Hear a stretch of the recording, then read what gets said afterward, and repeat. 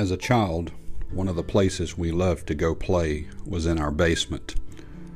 We turned it into a racetrack. We turned it into about anything we could imagine.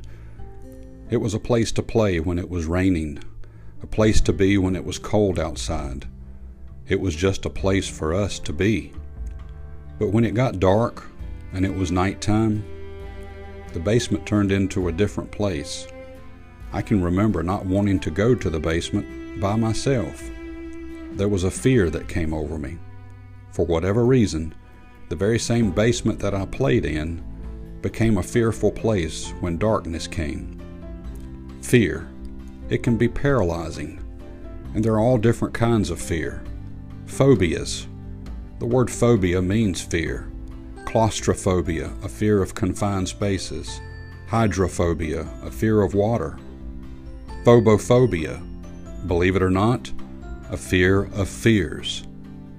And then there's one called bibliophobia. Now, biblio means book, so a fear of books. But ironically, biblio, Bible, book, I believe there's some people today that are afraid of the Bible. But there's a lot of other fears. There's a fear of the unknown, a fear of suffering, a fear of what's to come. In the book of Revelation, chapter number 2, verse number 9, he writes, I know thy works and tribulation and poverty, but thou art rich.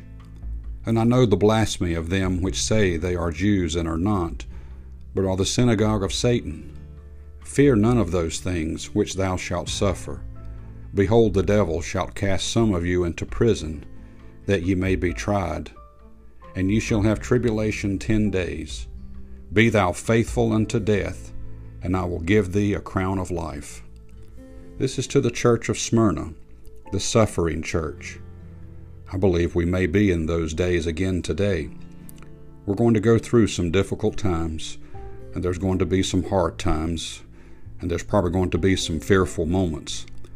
But God gave the command in the past, fear none of those things which thou shalt suffer. He was with them in the past. He'll be with us in the future. Let's have no fear. May God bless you and have a wonderful day.